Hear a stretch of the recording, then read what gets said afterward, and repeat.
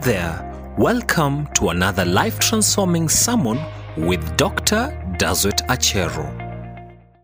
And today I want to talk on the subtopic, the beginning of a kingdom legacy. The beginning of a kingdom legacy. Father, we thank you for this moment. Speak to us in Jesus' name. Amen. The beginning of a kingdom legacy. Just a quick recap. Yesterday, we realized that you have to be intentional about the legacy that you want to craft for your life. We learned about a personal legacy, which has to do with an individual, but more than that, we talked about a kingdom legacy, which transcends the earth and is still relevant when you step into eternity. But additionally to that, I want to say that legacy begins when it is received. A legacy begins when it is received. A kingdom legacy begins when it is received.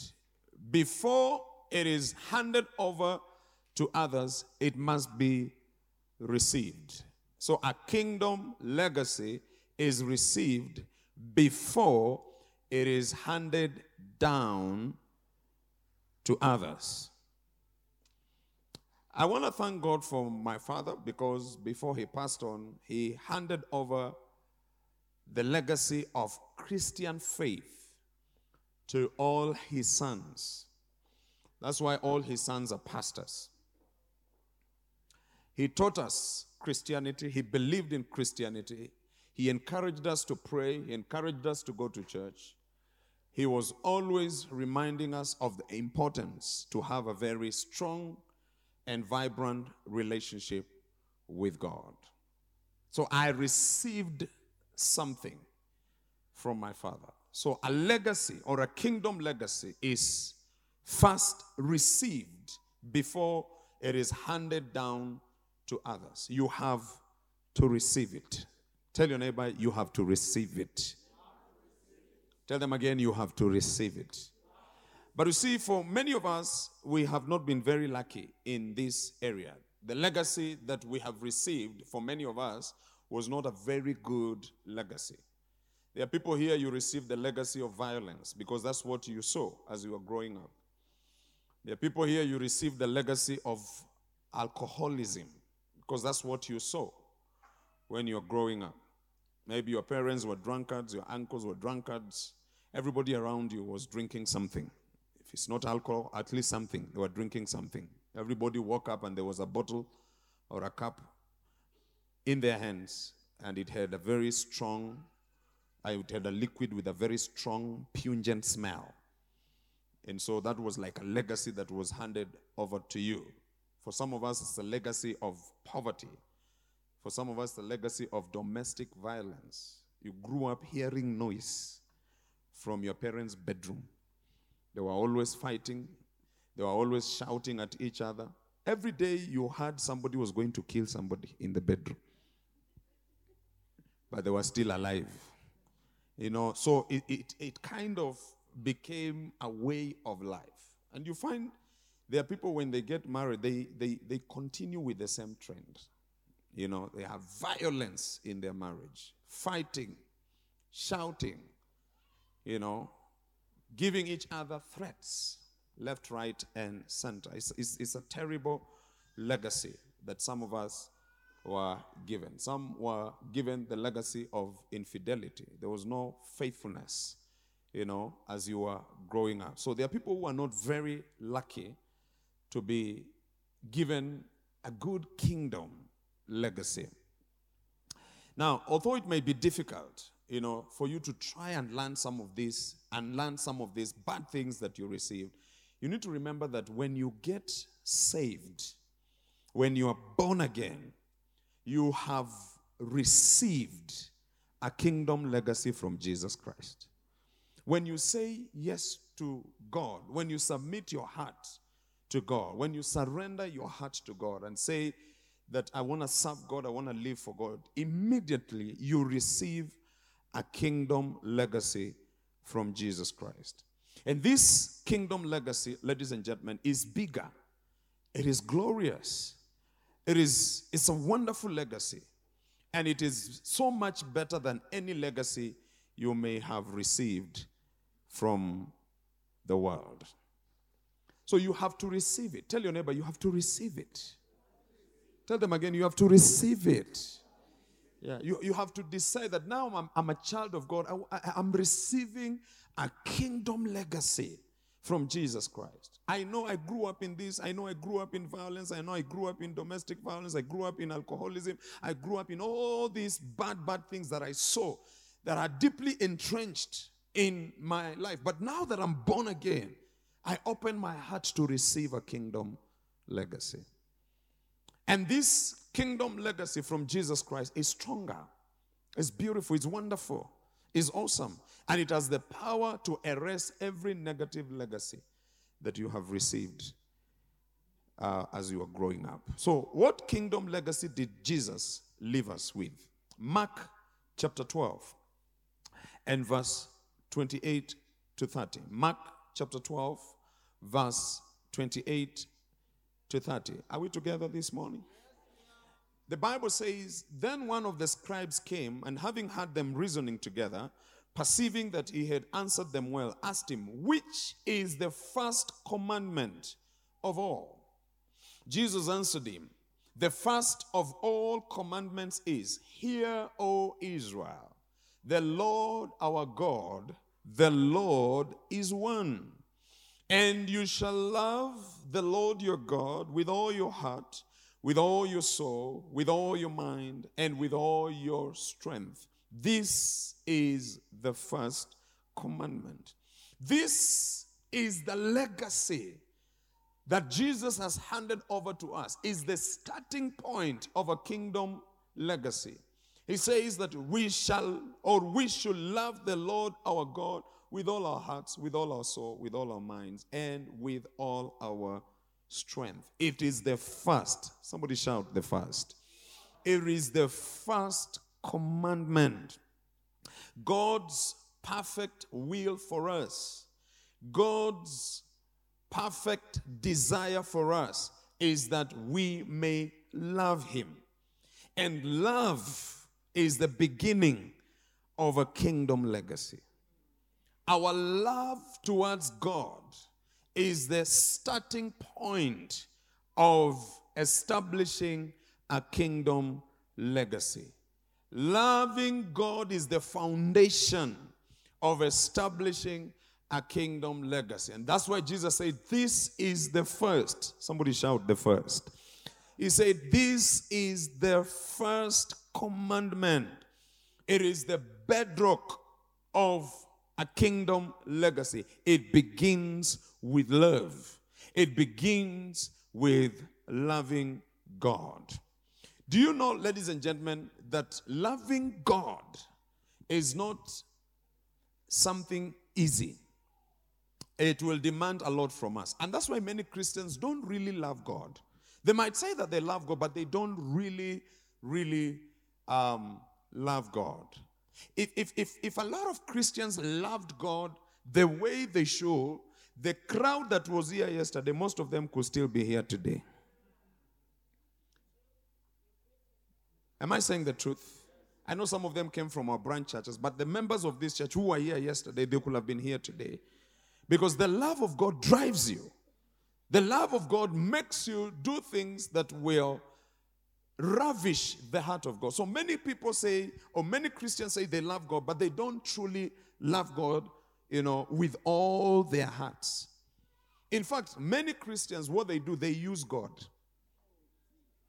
They don't love him, they use him. When they need something, that's when they move closer to God. When they're in trouble, that's when they run to God. When they have an issue, in their family, in their marriage, with their children, that's when they run to God. But when everything is perfectly running smoothly in their lives, they don't really show God that they need him. Loving God is our starting point in establishing a kingdom legacy. Can I get an amen? Have you ever loved somebody with all your heart, with all your soul, with all your mind, with all your strength. If you really love somebody, I'm telling you, make sacrifices for that person. You will make time for that person. You will always look forward to meeting that person. You remember your first crush? Or you don't want to remember?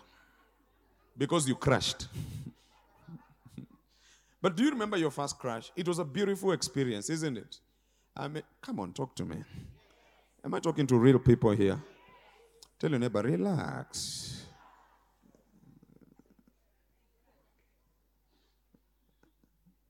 You know, some of you are seated next to your spouses, so you don't want to say yes. Because your partner will ask you, who was it? But you remember your first experience, isn't it? Maybe it was in primary school, or it was in high school, or something. I mean, it was an exciting feeling. Do you understand what I'm saying? I remember when I was in class 4. I think I was in class 4. So you want to know my story, but when I am talking about you, you are quiet. I remember when I was in class 4, there is a girl that I was really attracted to at that age, at class 4. Yeah. I used to go to St. Peter's Clever's primary school. And there was this girl, you know, that I was like, this girl is very nice. You know, of all the girls in this class, this one is a very nice girl. So I was just kind of attracted to her. And I had a very soft spot on her. So one time I remember that I was fighting with another guy who overwhelmed me. The guy beat me, man. And there were guys who were surrounding us and they were watching this fight. When I looked around, I saw that girl. I don't know what happened. I received new strength.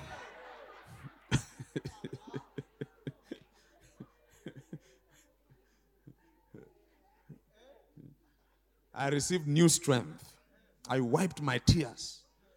And I told that guy, let's do it again. Because I wanted to show this girl that I'm not a weakling. I'm a strong person. I was even risking my life. I had already been beaten. This time, this guy maybe was going for the kill. When you love somebody, I'm telling you, you go out of your way, you know, to try and please that person. Anyway, to cut the long story short, my brother came and saved me.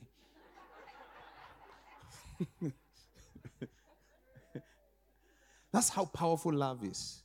When you truly love someone, you will make time for that person. You will sacrifice for that person. You will go out of your way to try and please that person. That's why, you know, Jesus is telling us here that the starting point is love.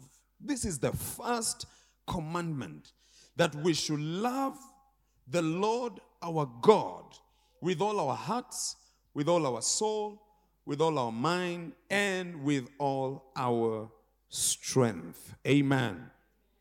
Your relationship with God is where you receive a kingdom legacy and grow into someone who will establish it both here and in eternity. Let me say that again. Your relationship with God is where you receive a kingdom legacy and grow into someone who will establish it both here and in eternity. In other words, when you love God, your relationship with God becomes vibrant. And when that relationship is tight and strong, you are able to activate the process of growing into a kingdom legacy. And as you receive it, as you imbibe it, as it becomes part and parcel of your life, then you can be able to pass it on. You can be able to establish it and pass it on here on earth to the next generation and in eternity as well. Can we go a little bit deeper? So when Jesus talks about love, let's look at this word love deeply. The Hebrew word for love is ahab, and it means to have affection for. It means desire. It means delight in. It means to be fond of. The Greek word is agapao, which means to have a preference for or to wish well, to regard the welfare of, to take pleasure in, to prize it above other things, to be unwilling to abandon it or to do without it, to welcome it with desire, or to welcome with desire, or to long for something or someone. So all these words describe what love is. To summarize all these words, love simply implies an ardent inclination of the mind and a tenderness of affection. It also denotes a strong emotional attachment for and a desire to be in the presence of the object of love. Your mind is thinking about the object of your love. There is tenderness towards the object of your love. There is strong affection towards the object of your love. There is strong desire to be in the presence of this person that you love. So when we love God, we will desire to be in his presence at all times. That's why I told you that if people really loved God, some of the people who were here yesterday, they will be here today because they love to be in the presence of the object of their love. So love must grip your mind. That's why Jesus mentioned the heart. Jesus mentioned the soul. Jesus mentioned the mind and the strength. It has to grip all these aspects of our lives. When the Bible talks about loving God, it's almost like actually it's a command. God is commanding us to love him. He's not suggesting that we should love him. He's commanding us to love him. So the Bible places loving God in the context of a command.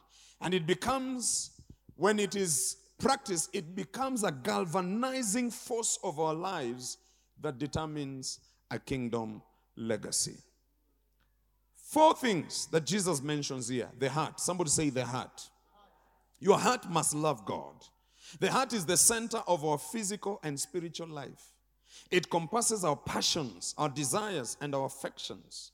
And this is the place which is really disturbed when it comes to love. When a relationship breaks, which area is affected the most? It is the heart. That's why you see somebody has a broken heart. And they are walking, but they look like they are dead. A walking corpse. Because their heart has been broken. A place where they are supposed to express passion, desires, and affection. That place has been affected. And so they don't know where to direct their passion. Because the passion has been directed to a person who does not want them. You have directed your affection on someone who does not want you. It's very frustrating. Have you ever loved somebody who doesn't love you? Please, can we be real this morning? Some of you are behaving like angels. Have you ever fallen in love with somebody who does not want you? Who even tells you, don't even think about it. You are not my type. Lord have mercy. Is there any lady here who has ever told a gentleman, you're not my type? Don't lift your hand. You might spoil the next chance that is about to happen to you, isn't it? And the heart can be broken because you have all these strong emotions and affections and passions that you have already directed towards somebody, and this person is not reciprocating. It can really break your heart. Jesus said we should love God with all our hearts. Our affection, our desires, our passions must be directed towards God. Secondly, he mentions the soul. Somebody shout the soul. The soul represents the inner immaterial part of a man as separate from his physical body. The soul is literally the breath of life, which God breathed into man to make him a living being. So that immaterial part of you should love God. It is invisible, yet is so real.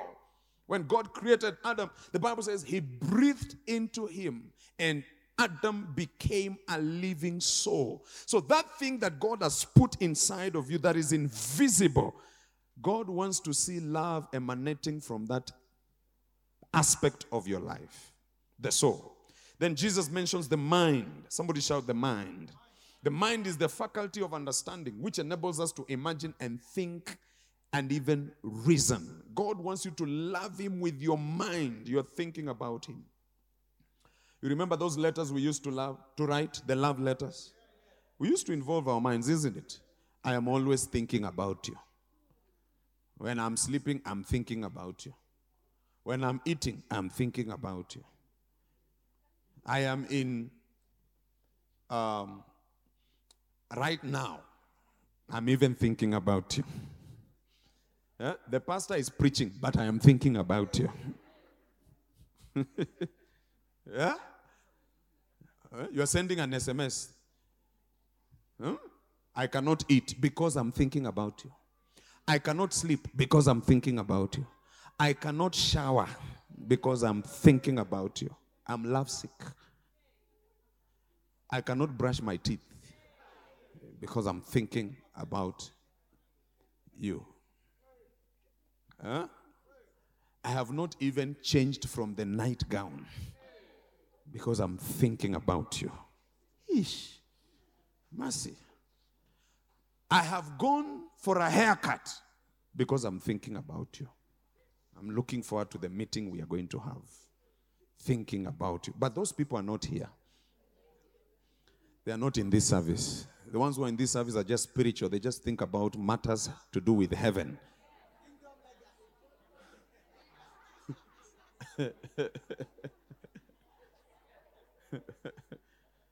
So your mind must also think about God. Amen. Tell your neighbor, your mind must also think about God. Then Jesus mentions strength. Strength is the ability, force, or power we exert in loving God. You must use your strength in loving God. So each of these words, the heart, the soul, the mind, and the strength, can be explored as to how we love God. We are not to love God with only part of ourselves, but with everything that constitutes us. Our hearts, our soul, our minds, and our strength. Amen? You must love God with your heart because that's the starting point for establishing a kingdom legacy. If you don't love God, if you don't truly love God, you will only remain at the level of a personal legacy. But if you love God, you'll go beyond at the level of just having a personal legacy and begin to establish a kingdom legacy. Amen. Now, can we go a little bit deeper? So, what are the 4 aspects of our love for God? And then I will finish. The 4 aspects of our love for God. This is where things begin. Look at the neighbor and tell them this is where things begin. Yeah, where we have a love relationship with God. So, what are these aspects? The 4 aspects of our love for God. Number 1, exclusive love. Exclusive love. You see, no love relationship can survive when it is crowded. When there are a lot of people in a love relationship, that's why they call it a love triangle. Because now it is more than 2 people. When a love relationship is so crowded, it cannot survive. Many marriages, many relationships screech to a halt because there is overcrowding in the hearts of those who are involved. You say you love somebody, but your heart has somebody else in the picture. You say you love somebody, but your heart is still thinking about somebody else. You are not totally sold out, to this person. It's not exclusive love. You have not excluded everybody else that needs to be excluded in this relationship. And so you start having problems because you're not giving your all. You are sparing some part of your heart for another person. Mercy. Yeah, there are people, they're in a love relationship, but a high school sweetheart is in the picture. Yeah, some of them, their ex is in the picture. And some of them, the caretaker is also in the picture.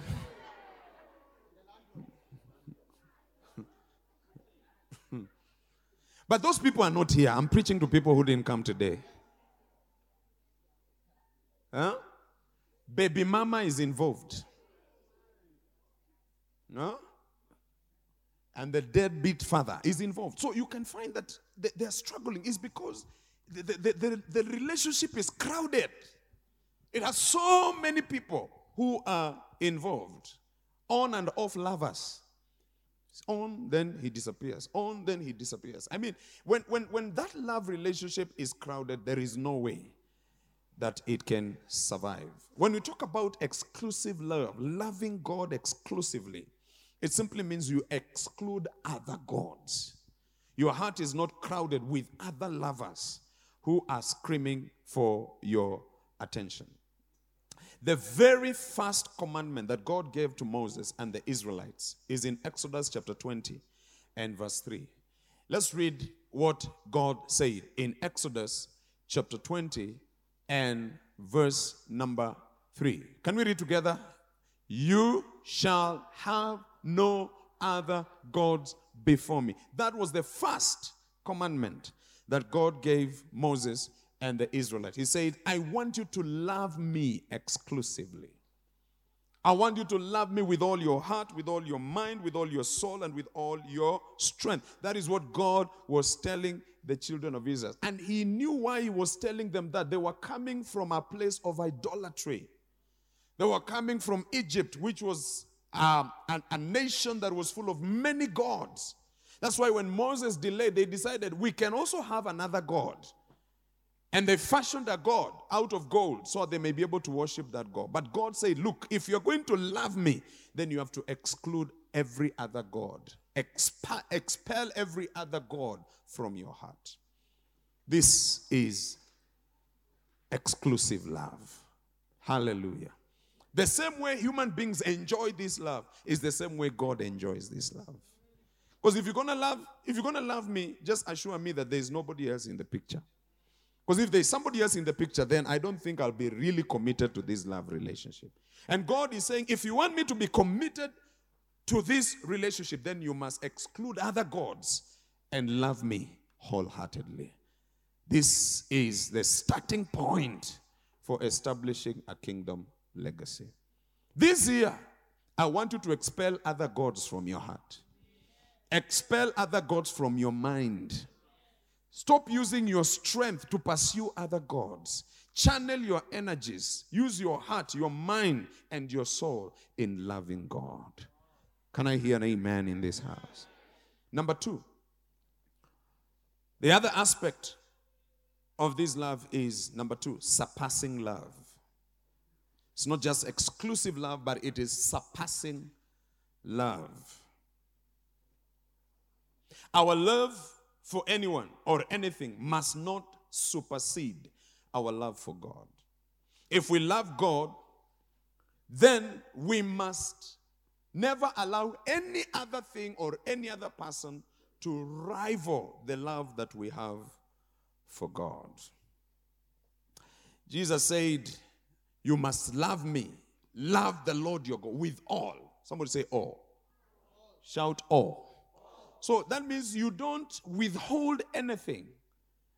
The love you have for God must supersede every other love that you have for your relationships. Matthew chapter 10 and verse 37. Look at what Jesus said. Matthew chapter 10, verse 37. He who loves father or mother more. Somebody shout more. Okay, let's read it again. He who loves father. That means he doesn't say you should not love your father and mother. You should love your father and you should love your mother. But it should not be more. So he says, he who loves father or mother more than me, he is not worthy of me. And he who loves son or daughter more than me, he is not worthy of me. Tell your neighbor, that's a very serious scripture. So God does not mind you loving your parents, loving your children, and loving the people that you're connected with. But there is a caveat. He says it doesn't have to be more than the love you have for me. You're very quiet. Are you understanding what I'm preaching? He says, you love them. But when it comes to me, I am in my own class with no rival. The moment you put a rival in my class, you're not worthy of me. You don't deserve me.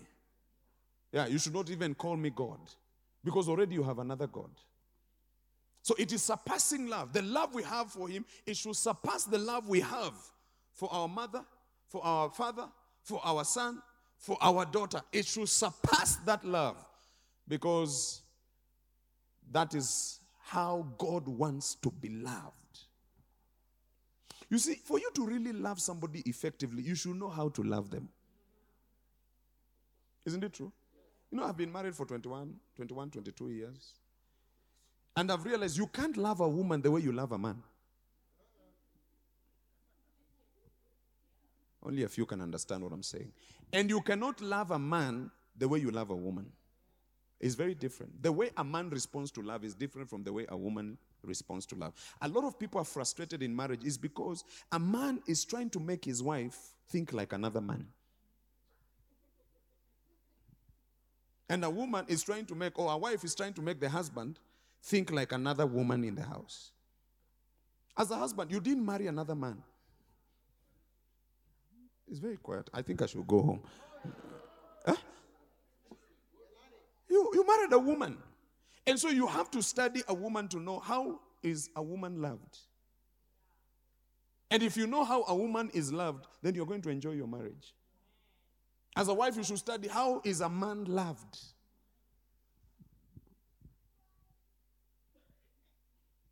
A man prefers respect more than tears. Yeah? You think by crying you love him. By crying you are scaring him. But if you respect him, he knows that you love him. You understand? A woman, anyway, it's not a marriage seminar. Let me just continue here. So if I've seen children here. So if I was going to go very deep, but let me stay at the shallow end. So if you're going to love God, then you must ask yourself, how does God want to be loved? He says, you should love me more. Then you love him more. More. More. Pastor Zeph, I know you are newly married, but the love you have for God should be more than the love you have for your wife. Yes. Church is quiet, but it's true. He who loves father and mother more than me, he is not worthy of me. You cannot build a kingdom legacy when you have half-hearted love towards God. Because there are things that God will tell you to do, but because you don't really love him, you will not do them. And if you don't do them, you can never build a kingdom legacy. So your love for him should be more. Tell your neighbor it should be more. Tell them again it should be more. Tell them again it should be more. One day Jesus is preaching. They told him, your father and mother has come to see you. He said, wait, tell them to wait until I finish what I'm doing.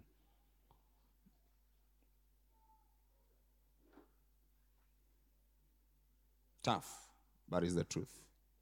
Because the moment somebody else takes that place of God in our lives, God begins to say, I don't think you love me. You love that person more than you do love me. Can we go deeper? Our love for God must also surpass the love we have for the things of this world. 1 Timothy chapter 2 and verse 15. The Bible says, 1 John chapter 2. 1 John chapter 2, not Timothy. 1 John chapter 2. John. Joanna. The Bible says, do not love the world or the things in the world. If anyone loves the world, the love of the Father is not in him. So you either have the love of the Father or you have the love of things inside of you. They can never coexist. The moment you love things more than you love God, God checks out. So we should love God more. We should love God more. Because if we replace God with other things, let me tell you, we'll only remain at a point where we'll just build a personal legacy and not a kingdom legacy. I'm reminded of a man by the name Demas in the Bible. The Bible says that he loved the world so much. His heart was given to the world. And this is a man that was called into the ministry. He was working with Paul. They were doing the work of God together, But he got to a place where he loved the world too much. And when he loved the world, he deserted the ministry to which he was called. And I've seen a lot of people making this mistake. They love the world more than they love God. And because they love the world more than they love God, they leave God to go and pursue the world. Demons left the ministry, left Paul, left God because he was attracted to material things. Jesus was given the same offer by Satan to be given the kingdoms of this world. But he decided he will still love God. He didn't bow to Satan. He didn't give in to Satan because he was thinking about a kingdom legacy. He was thinking about what he's going to establish here on earth that will live on in heaven. No wonder he didn't bow to Satan. Satan showed him all the kingdoms of the world. Said, I'll give you this, I'll give you this, I'll give you. If you can just bow and worship me. If you can love me, I'll give you all these things. But Jesus' heart was so much in love with God that he didn't succumb to that temptation. Let me give you this statement before I give you number 3. A surpassing love for God keeps you from trading away a kingdom legacy for a few short years of pleasure here on earth. A surpassing love for God keeps you from trading away a kingdom legacy for a few short years of pleasure here on earth. Then number 3, what kind of love is this that we need to have, which is the starting point for building a kingdom legacy, is obedient love. It is not just exclusive love. It is not just surpassing love, but number 3, it is obedient love. If we love God exclusively with a surpassing love, then obedience naturally follows. Obedience to God's command is a clear indication of our love to Him. When you obey God, it shows that you love Him. When you obey God, it shows that you trust what He tells you is the truth. It shows that you really love what He has, outlined in His word that you need to fulfill. When you're obedient to God, it is a clear indication of the love you have for Him. John chapter 14, verse 21. And then we're going to jump and read verse 23 to 24. John chapter 14, verse 21. Can we read together? He who has my commandments and, please stop there. You have the commandments and you keep them, because you can have but you don't keep. He who has my commandments and keeps them, it is he who loves me. What is that? Obedient love. So it is not just head knowledge. I know the scriptures. My mother was giving me a story of a guy she knows. He's a very funny character, but he calls himself a Christian. He does very, very bad things. But when you ask him why he's doing those things, he quotes a scripture. Actually, he tells you, go and read James chapter 5, verse 3. Every time you confront that person, he will throw a scripture to you. He say, you go and read this scripture. But he's a wicked man. So he has the commandments, but he doesn't keep them. So it's not just enough to know what God has said, but you have to go a step further and keep His commandments. When you keep His commandments, the Bible says that you are the one who loves God. So for you to know how much you love Him, check on the level of your obedience. Powerful statement. If you really want to know how much you love God, check the level of your obedience. We need to have obedient love. We love Him. Let's finish this scripture. He who has my commandments and keeps them, it is he who loves me. And he who loves me will be loved by my Father. And I will love him and manifest myself to him. The reason why God has not manifested Himself to many people is because they have not demonstrated obedient love. They have the commandments. They know what God requires of them, but they are not obedient to those commandments. No wonder when God looks at them, He can just see lip service, but He doesn't see love from their hearts. And God says such people, he can never manifest himself to them. How many want God to manifest himself to you this year? I want to challenge you. Begin to demonstrate obedient love. Keep his commandments. Obey his commandments. Whatever God tells you, do it. Because that is the only way God can tell that you truly love him. Because everybody says, oh, I love God, I love God. Oh, God first. Have you seen people use that statement? God first. Mungu mbele. How about Nyuma? Huh? There are a lot of people who say these nice things about God. Oh, God, God first. I love God. You know, I am a worshiper of God. You know, I believe in God. There are many people who say so many nice things about God, but if you follow their lives, you don't see obedient love. God says, look, if you're going to keep my commandments, then I will know that you love me. If you're going to obey what I tell you, then I will know that you do what? That you love me. Now look at verse 23. It's very quiet this morning. Oh, it's sinking. Okay, then tell me it is sinking. Jesus answered and said to him, if anyone loves me. Look, ladies and gentlemen, do you realize that God is very keen about love, that he's even talking about it? He's so concerned that he has a lot of children, but many of them don't really love him. Look, Jesus is saying, if anyone loves me, what will he do? Please talk to me. What will he do? He will keep my word, and my Father will love him, and we will come to him and even live, make our home within him. Sorry. Then verse 24. He who does not love me does not keep my words. Why are you not reading the scriptures? Is it becoming too hot? He who does not love me does not keep my words. And the word which you hear is not mine, but the Father's who has sent me. He says, I will only know you love me when you keep my word. Look, ladies and gentlemen, as a pastor, I have the nature of my job is to help people, is to talk to people, is to counsel people, is to show people the right way. I think a pastor is like a moral compass for the society. Because he will tell you what you need to do, what is the right path to follow.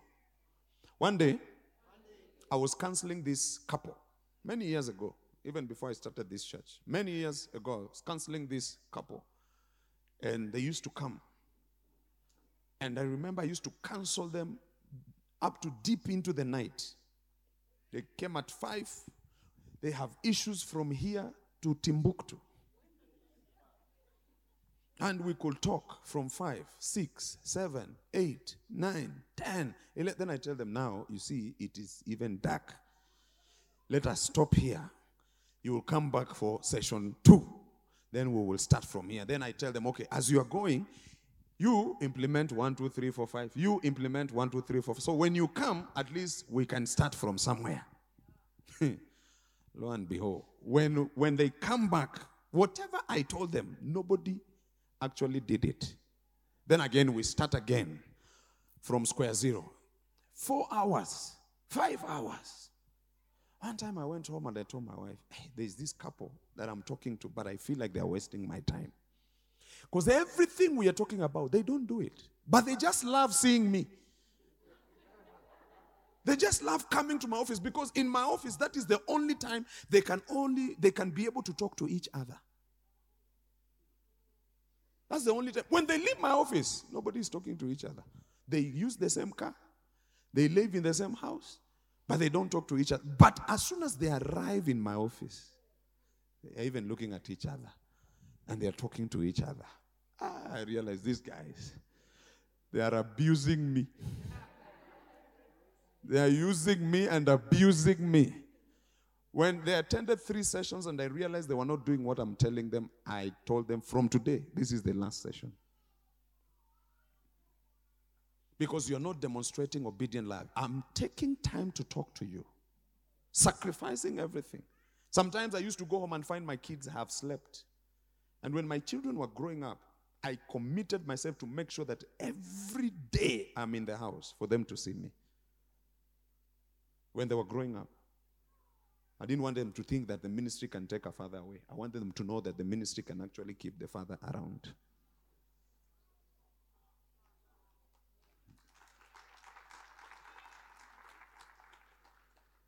And so, in fact, I have been so close to my kids, but that the other day I was telling my firstborn daughter that, now you go to university and maybe you have to stay there. She said, no, I'm not staying there. I'm staying with you. Because we've been together. Yeah. She's turning 20 very soon. We've been together all through. Going together to places. We've just been together. But I told her, now you have to start thinking of being independent. Blah. He said, yeah, but you see, but I'm still young. I said, no.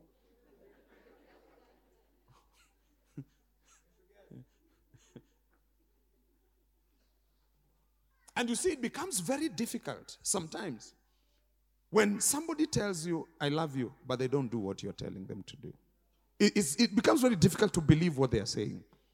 And people can also use very good names on pastors, isn't it? You're my daddy, you're my father, you're my mentor, the things you say here when you surround me. Yeah? Our mentor, our teacher, our doctor, our bishop, our whatever. It's good to say those things, but if you don't do what I tell you to do, it makes me wonder if you really mean what you're saying. Because I will judge your love towards me when you demonstrate obedient love. Oh. And that's why Jesus says, if you love me, please keep my words. Yeah. I will know you love me when I see that you are able to follow through my commandments, fulfilling all my commandments to the latter. That is the only language I understand when it comes to you loving me. I pray for you this year that you will be a true lover of God, that you will demonstrate obedient love to God. You obey His word. Whatever the word of God tells you to do, you will obey it in Jesus' name. Shout a louder, amen. Last scripture here before I go to number 4, Luke chapter 6. Are you tired of my message? Luke 46. Then I give you number 4, then we'll pray. Luke 6:46. Jesus, Luke chapter 6 and verse 46. Read it. But why do you call me Lord and do not do the things which I say?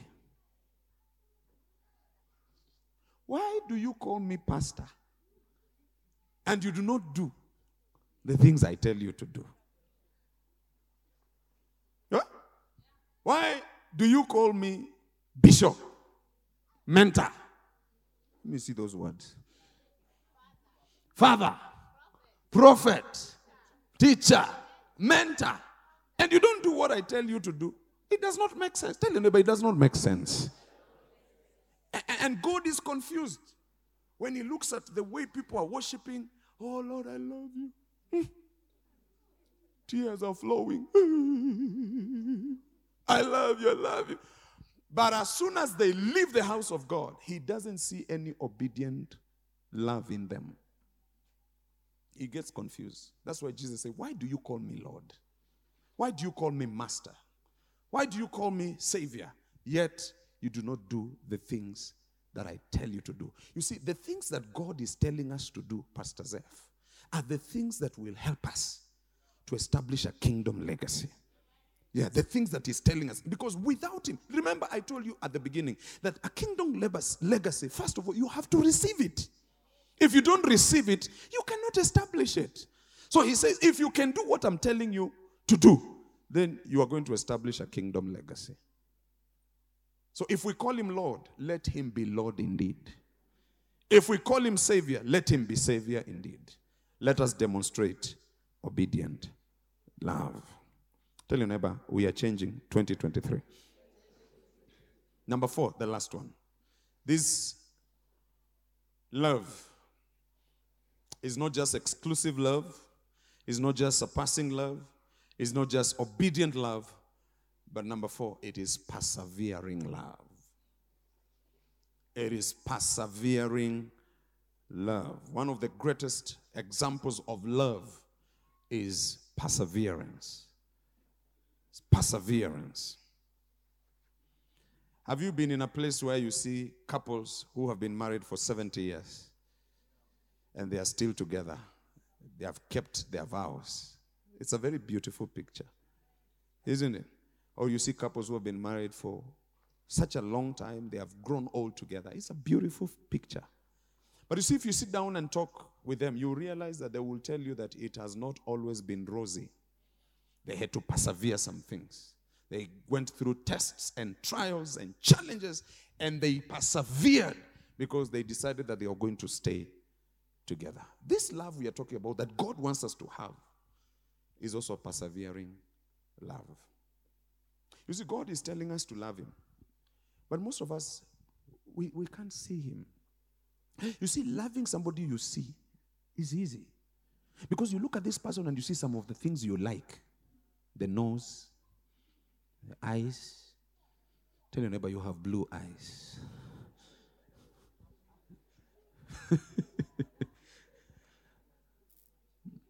Some of you are not talking to your neighbors. Are you jealous? Turn to your neighbor, tell your neighbor, I think you have blue eyes. There are things when you see.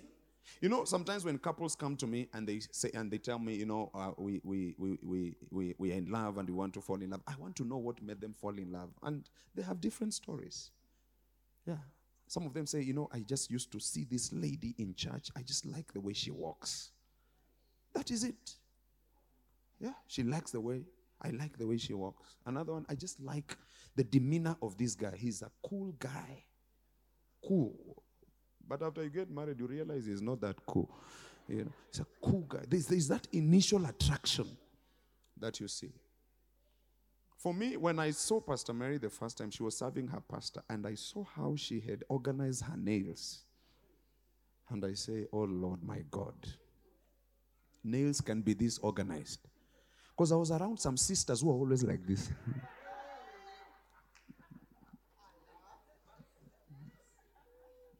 Tell your neighbor, buy a nail cutter.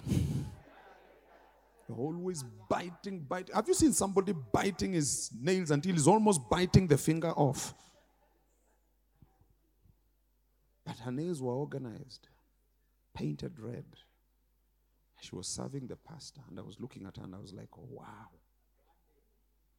I can have this in my house. Room service. Yeah. And her smile. Beautiful smile. I'm telling you. So there's always something you will see.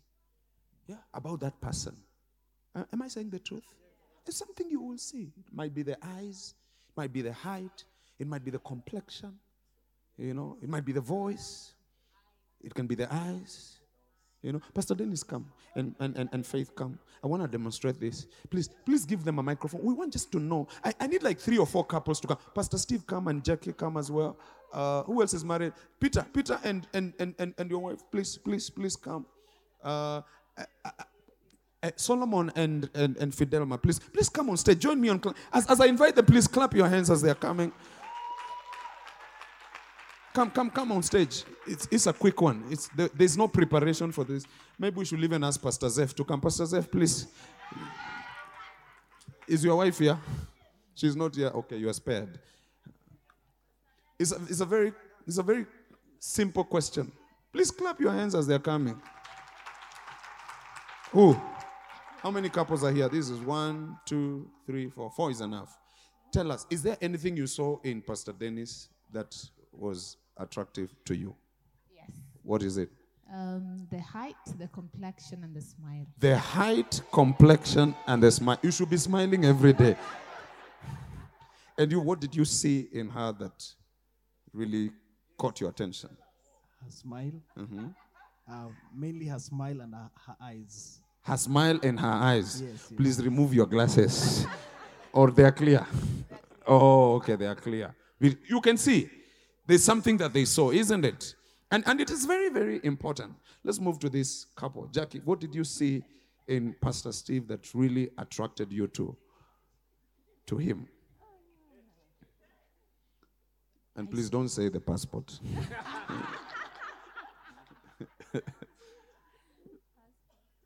Actually, me, I saw a future in him. You saw a future. He looked like he was going somewhere. Yes. Ah, you are so deep. Yeah. You are so spiritual. Hey! Because some of us, we didn't even look like we are going anywhere. Mercy. Hey! People who are going somewhere, how do they look? They look like Pastor Steve. Mercy. That's all you saw. How did you know that he's going somewhere? Had you talked to him? Yes, when we were talking, he was so persistent. He was telling me where we will go, where he will take me to. Where he will take you. So where did he say he will take you? Oh, it's a story for another day. All right, Pastor Steve, what did you see in Jackie? Her dressing. Her dressing. Yes. She used to love skirt suits. Skirt suits. Yes. And her hairstyle. And her hairstyle. Yes. It was like this. No. Yeah. She had braids. She had at that braid. time. Yes. Ah. So her dressing and also how she was humble. How she was humble. Yes. I took her to a restaurant and she ordered a very cheap meal.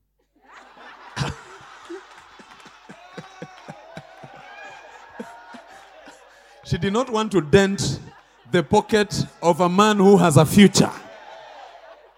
Hey. Next, Fidelma, what did you see in this gentleman that made you feel attracted to him? It was just so cool. He was cool. And I had visited him. Use the microphone so people can hear you. University room. Uh-huh. And the bed was really organized. The bed was really organized. And he was You went to his room.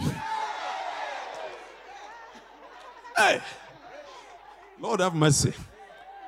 And the first thing you looked at was the bed. It was just one room. Oh, it was one room. The hostel.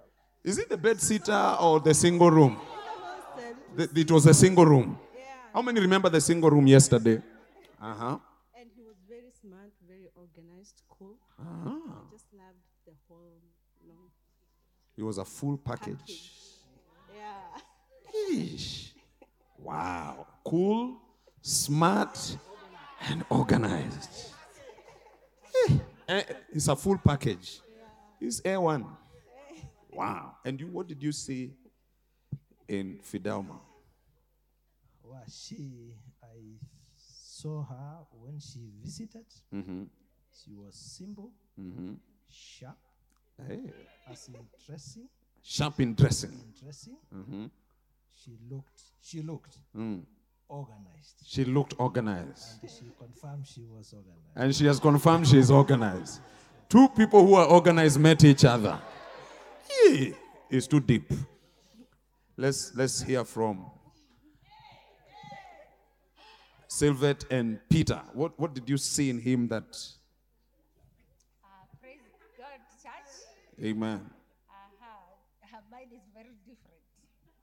I was an altar girl in Catholic church, but I used to attend crusades so much. And every time I attend crusade, I could see him. In the crusade? Yes. But I was not saved. So he used to preach a lot in schools. So anytime I go to those schools, I see him. So I wanted someone to bring me to God because I had another, I don't know, I used to feel like salvation is fake. So I wanted someone to take me to God. Then he was very quiet. And he liked white t-shirts and white. And I don't like white. But that one really attracted me because I felt this guy will make me love white because I used to feel like, because I sweat a lot. Pastor, you preach about sweating. You see the way I suffer there. So I sweat a lot, so I don't wear white because of that. But he used to be smart. And even today he loves white. Actually, not Hey, don't say everything. Hey, hey, hey, hey, hey, hey, hey, hey, yeah, let's stay with the white. So yeah, his calmness, love God. He has really taught me how to love God. And I am who I am today, loving God. I love God at a personal level that no one can take it away because of this man. Wow. Hey. So he has to go back to preaching so that the love can multiply. She saw you preaching, so you must keep on preaching. What did you see in her? The first thing that I saw in her in crusade was the hair. It was the hair. Yes. Uh-huh. You know, she had this long hair, and that was an attraction to me. Wow. And then How long was it? Sorry? The hair. The hair was long. Ah. And one time, when we got married, one time she cut it without my permission. And that was a bad day. I made a lot of noise. You made a lot of noise. Yeah, because of cutting the hair without asking. She needs to ask for permission. Exactly. Yeah, some of you wives, you cut things without asking for permission. It is not a good thing. Ask for permission first. And All right? One time, when we were coming from a youth camp, Yeah. and I had this big bag, you know, like, because we used to go, Pastor, you know, those days, we used to go even with our mattresses. Mm-hmm. And then The camps. Yes, camps. And then I had this big bag, and I think I was struggling with it going to the bus stop. So she offered to help. And the rest is history. And the rest is history. Can we appreciate these couples? Wow, you can go. Thank you, thank you. Wow. So you can see they saw something. They saw something. And look, it is good to see something. Yeah, some of you just want to see spiritual things, hear a voice saying whatever. No, sometimes when you see something, explore and see how far you can go with what you're seeing that you like. Amen. So what am I trying to say? Please don't forget, I'm still preaching. I'm talking about persevering love. You see, they loved each other because there's something they saw in each other. All right? But you see, God is telling us to love him, but most of us don't actually see him. We don't see God with our naked eyes. But he's telling us to love him. And sometimes the enemy can introduce doubt in your heart and in your mind that God doesn't even exist. But you see, our love should be persevering love, that even when we don't see him or we don't feel him or we don't feel like he exists, we should still love him anyway. Because sometimes the promises of God even delay from being fulfilled in our lives. We don't see him. We read about his promises, and what he has said is like it's not happening in our lives. We have to keep on loving him. Sometimes he even allows challenges to come our way. Big challenges, huge challenges, but we have to keep on loving him and persevere in love until the end, when God will come and vindicate us. That's when strength comes in. You push through with love. It's tough, it's difficult, you are tested, you are challenged. Sometimes it's like God is not even answering your prayer, but you still love him. You engage your strength in loving God. Those who persevere till the end, the Bible says, shall be saved. Last scripture, and then we pray. Beautiful. 1 Peter chapter 1. Wow. Beautiful. 1 Peter chapter 1, verse 6. This is what the Bible says. In this you greatly rejoice, though now for a little while, if need be, you have been grieved by various trials. Verse 7. That the genuineness of your faith, being much more precious than gold that perishes, though it is tested by fire. Tell your neighbor, your faith will be tested.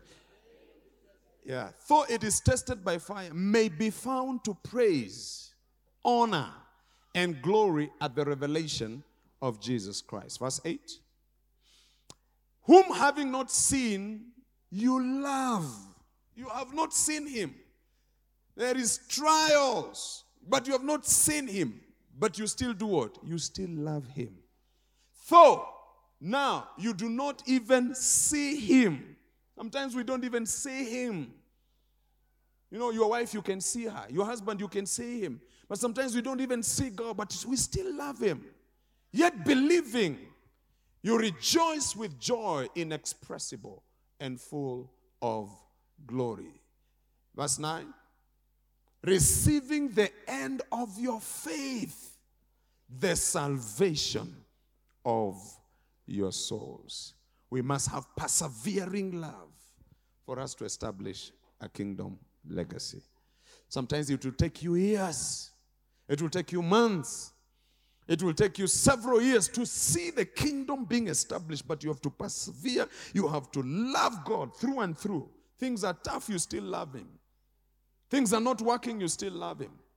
The year begins in a very funny way, but you still love him. Challenges here and there, but you still love him. And after you endure for a while, you will see the kingdom of God being established in your life. In Jesus' name. Amen. This year I challenge you, our starting point. That's why I wanted to preach this message about love, because this is our beginning. This is the start of building a kingdom legacy. We begin with loving God. This year, I want your love for God to go to the next level. Love God with all your heart. Love God with all your mind.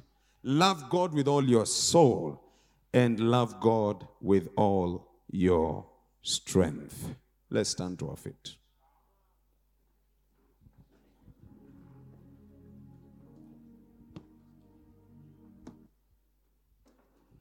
Hallelujah.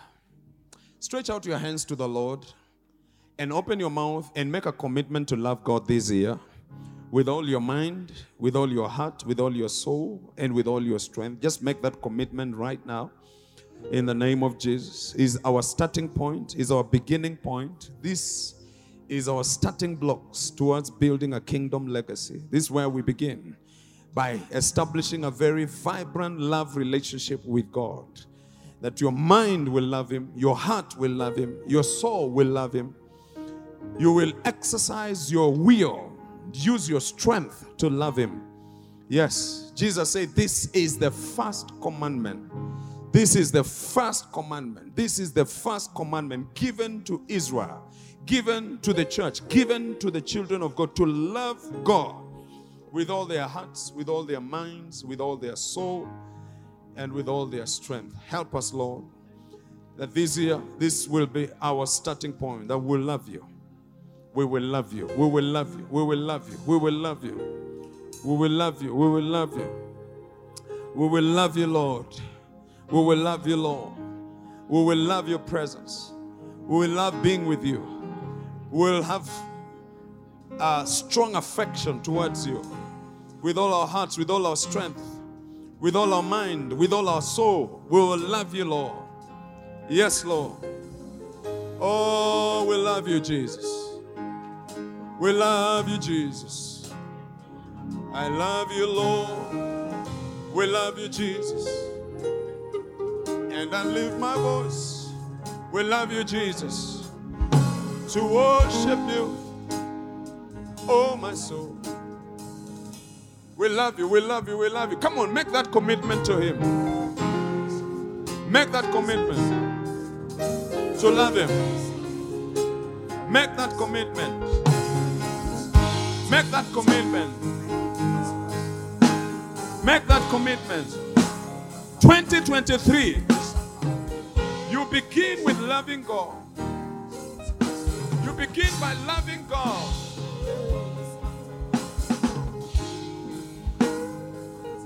Yes, Lord. Yes, Lord. Yes, Lord.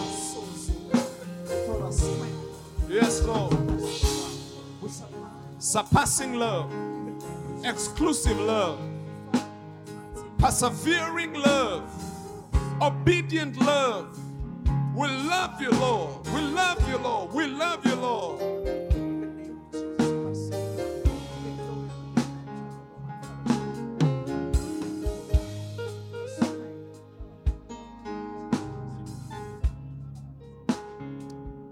Thank you, Jesus. Lift up your hands and say after me, Lord, this year you will have my heart, have my soul, you will have my mind. I will love you with all my heart, with all my mind, with all my soul, and with all my strength. I will have no other gods in my heart, in my mind, and in my soul. I'll use my strength to love you. Spend my time to love you. Spend my resources to love you. Because as I love you, I will build a legacy, kingdom legacy that will outlive me. Release your grace to help me on this venture. Father, I pray that I will not be cold. I will not be lukewarm. I will not have a hard heart towards you. I will love you. I will love you. I will love you. I will love you. My children will love you. My spouse will love you. Our home will love you. Everything that we do, we shall demonstrate love. I will love you with exclusive love. I will love you with surpassing love. I will love you with obedient love. And I will love you with persevering love. In Jesus' name, we all shout a big amen. Can we give him a loving praise?